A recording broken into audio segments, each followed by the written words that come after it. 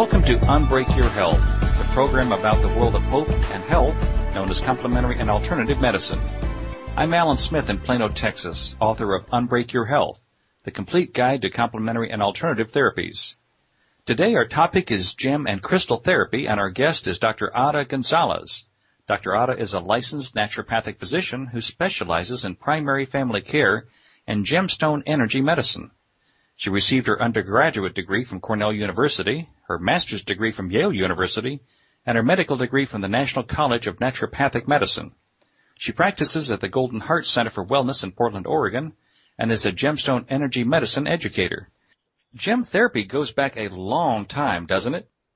Yeah, many ancient cultures have used a natural medicine using gems. Here in the West, we don't think of that as being such a common form, but it really has been, whether it's ancient Chinese culture, even Germanic cultures have a history of using gems. And in fact, in Europe, it's much more common than here in the U.S. In England, in fact, gem energy medicine is covered under their national health insurance. Really? I didn't know that. Yeah, it's like, so when I travel and teach in Europe, people are like, oh yeah, my grandmother taught me about gems. It's just kind of like when we would think of herbs or acupuncture, where it's still alternative medicine, but it's understood that it's part of, if herbs are healing, of course gems are. What exactly is gem therapy?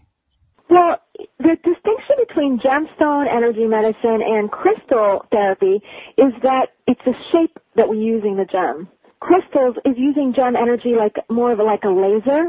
And when you shape a gem into a sphere, you're kind of having a more holistic constitutional effect versus more like a surgical effect when you're using laser crystals. Because that's that point, the way a crystal's shaped, it's more of a point and it shoots energy. Interesting. Yeah, the shape of something is kind of like how you would think about, well, you could use an herb, but you might use it as a tea or as a alcohol-based tincture, right? They're going to have slightly different effects based on how you extract the qualities of it. So those are the differences there. You can use crystal shape or a gem spherical shape is what we mostly use. And that's because the sphere is the most powerful shape for a gem? What happens with a sphere is that it is our energy system functions somewhat like a sphere. If you've ever seen pictures of how they depict the aura, it's more of a round shape. And so when you harness the energy of a gem in a spherical shape, one, it's harmonious with human energy because it is similar to the way our energy flows in a somewhat spherical shape. And also, you're able to get a lot out of the gem because what the gem does is draw energy from 360 degrees in the spherical shape and then radiate it outward. This is a very powerful and yet gentle way of working with the gem versus with a laser kind of crystal. It can be a little bit more, let's say, if you don't know what you're doing, you could get into more trouble. So this is a more harmonious and gentle way to work with the gems. Sounds like it. Does the quality level of the gem make a difference in its healing power? That's a really great question because it's a huge factor. The quality of gems, the higher the quality, the stronger the effect, and that's really important because just like if you were going to use an herb, you wouldn't want to use one that's kind of growing in a inhospitable environment or potentially full of contaminants or toxins. Mm-hmm. The same way, you need an organic, vibrant, clear stone and by clear I don't mean necessarily that it's translucent that you can see through it, but that it's a good example of whatever kind of stone it is, rather than it be filled with other kinds of minerals or contaminants or, dark spots. Kind of if you use stones that are of low quality, you're going to end up energetically uplifting it rather than them uplifting you. Which was the original goal in the process. Yeah, so if you want to help gems, you can. Well, I know that different stones have different characteristics which affect their power. Like a clear crystal is better than a cloudy one, but a cloudy lavender is actually better than a clear one. So there's all these different variations.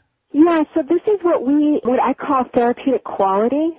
So therapeutic quality is about gathering the kinds of the individual characteristics for different stones that makes them therapeutic. And you've got to understand that, the gem industry in the U.S. is predominantly a jewelry industry, right? Mm-hmm. So that industry is about how the gems look. So many times gems are going to be radiated because that increases the color tremendously, or they're dyed, or they're in some other way chemically altered to look nice. Mm-hmm. That doesn't mean that they have the energy of a high-quality stone, so it doesn't mean they're actually going to do you any good. But by knowing the different qualities of stones, like the example that you gave, where lavender or rose quartz, you're not going to need a clear, absolute clear one, but with quartz, clear quartz, or with amethyst, you're going to want, or carnelian, you're going to want a pretty clear example of that stone where you can't, in the naked eye, you can't really see a lot of fracture lines. So with each stone, it's different, and sometimes the therapeutic quality even has to do with, for example, the way it's processed. Like jaspers are often cut with petroleum oil products, and that kills the therapeutic quality. So you have to get stones that are cut with water, and that rusts out the machines, and it's a whole elaborate process of getting those. So you really have to get it from a reputable resource. Sounds like it. I'm learning a lot here this afternoon. How many different types of gem therapy protocols are there out there, or different ways to use gems for healing? Oh, my goodness. I mean, hundreds. You mean in terms of some stones are great to place on the body. Some stones you can make baths or waters with for ingestion. Some stones you're going to apply. And so, for example, we think about aquamarine. That's a gem that is a beautiful blue color, and for it to be therapeutic, it does need to not be radiated. So most of the jewelry available, aquamarine, is going to be radiated. You can actually make water with it, pouring it over a necklace of aquamarine or a strand that improves longevity and helps cells detox. Or you have another stone that's best worn as a necklace, like sodalite is an incredible gem for clearing mental pollution and worry and negative thinking, incredibly effective for that, and that is best worn as a necklace around the neck, and helping to clear around the head. Speaking of spherical and wearing it as a necklace, in America it's a little difficult for men to wear a necklace, especially of spherical stones, along with other kinds of jewelry. What choices do men have? Well, it's just funny. I love this question. Thank you for asking us, because what I learned about guys and necklaces through the years is that it's true. I mean, guys don't normally wear necklaces. First tip I have on this is a lot of guys will wear it in, a collared shirt, and no one ever even sees it. Mm-hmm. So it's kind of like it's hidden. But yes, it's a spherical necklace. Secondly, I've seen so many guys, like I remember this engineer walked into my office and said, hey, when I first started working with the gems, I was really hesitant to wear them because, I work for this big engineering company here, and I didn't want people asking me about it. But, they work so well, I don't even care what they look like anymore. And I was like, really? How long have you been working with the gems? And he's like, about a week. He had such amazing experience after just a week. He was like, who cares what they look like? I was going to say, nobody would question him about what color pill he was taking, so... Yeah, so I've learned with guys, I mean, they, of course it's a consideration, but really it's not about what they look like. And another guy who's a producer in North Carolina, I remember his wife telling me, she couldn't get him to wear his necklace, it's like he's 60 or something, and but he tried one and he thought it was so amazing, and now she's like, they're walking down the street to Charlotte, and she's like, can you put those necklaces in your shirt? Everyone's staring at us. Shoes on the other foot now. Yeah, because guys, once they find something that works, it doesn't matter anymore. Absolutely. That's the bottom line. How do gems get their healing powers? I might have to ask you that one, because you studied all the forms of medicine, but it's the same as anything else. I mean, I guess there's these gifts of the earth, and each of them are here for us to utilize. And, more technically speaking, gems are, they're crystals, right? And they have crystalline structure. So they're a form of energy medicine. They're a carrier of energy medicine like everything in life, but they're very precise tools. So they hold a vibration that is very clear and precise, and therefore we can use them to clear blockages in ourselves that have the same vibration. I mean, if you think about the industries that are predominant in our society right now, for example, computers are in a sense, a crystalline-based technology. Mm-hmm. They transfer information all over the planet through quartz and silicon chips. So it's a gem-based industry. And so that's how the gems work in you. They have precise information that they carry, and then your body uses it as an energy system. That's a great analogy. Yeah, we're here in the information age, so we can use it as medicine, too. You were talking about the earth creating the stones. Does it make a difference where the stones come from on the earth? As long as they're a pure organic source, they may have some slightly different qualities, but all the therapeutic stones, if they're of therapeutic quality, in the criteria we were mentioning, then you're going to get good benefit. Doesn't matter if it's from South America or Africa or Canada or whatever. Can gems be used to prevent health problems as well as heal health problems? Definitely. If you have, for example, you have a congenital tendency, meaning a genetic tendency that's inherited through your family line for liver problems or something, you can use a gemstone like aventurine that is going to focus on healing the organ in you that is of the weakest and uplift that vibration. So you can, in a sense, start coaching your body to pay attention and maybe, minimize some of the tendency that you would have towards a particular ailment, optimizing your health on all levels. So definitely. Does the material holding the stone make a difference? I mean, is a gold necklace better than a silver or a simple string arrangement? Well, you have some great questions. I'm so impressed. Yeah, of course it does, because metal is used sometimes in gem combinations, and metal actually restricts or limits the vibration of a gem. So if you are working with a gem but have it encased in metal, in a sense it is limiting how much that vibration can, it's kind of like caging it. Now, in Ayurvedic medicine, for example, they use gems as a ring oftentimes. But in that case, we're using the gem more as a contemplation tool. People are recommended to actually gaze at it. But if you're trying to sort of unleash the quality of the gem, it's best to string on a natural fiber like silk, where it's not entrapping the energy. And then there would be some exceptions to that when you might want to use a little bit of metal because it adds sort of a stability to the gem combination. But normally we should think of kryptonite and the lead box for Superman, that we don't want to lock in the power, we want to unleash it. Wow, that's a great point. That's right. Exactly. Listeners, if you're enjoying this podcast, then you'll love my new book. The second edition of How to Unbreak Your Health is your map to the world of complementary and alternative therapies. It features a new user-friendly format and 339 new and updated listings in 150 different categories. And you can get it on Amazon.com or at your local bookstore. What's the most popular way to use gem therapy in America today? I think that there is probably an equal amount of use of, people are still using a lot of crystalline forms of gems. There are people who are practitioners who are using gems on acupuncture points. That's very effective. Single beads on acupuncture points.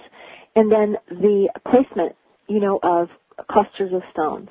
Those are, I think, the top three that I'm aware of, What's the most powerful way to use gems for healing? I mean, you mentioned the acupuncture points. Obviously, that would capitalize on the energy meridian flow. I mean, would the energy chakras be in the same category? Is there a particular powerful way to focus gems? Well, I'm going to have to go around this question. The most powerful way to use gems is, of course, whatever is indicated for that person at that time. So that's kind of, a roundabout way to say that. But using gems with placements on the body where there's location of ailments, or using a necklace that is using it as a necklace where it's actually having global effects, because when you wear it around your neck, you are having long-standing effects throughout your energy system, and in a gentle way, like 24 hours a day or 12 hours a day when you're working with the gem.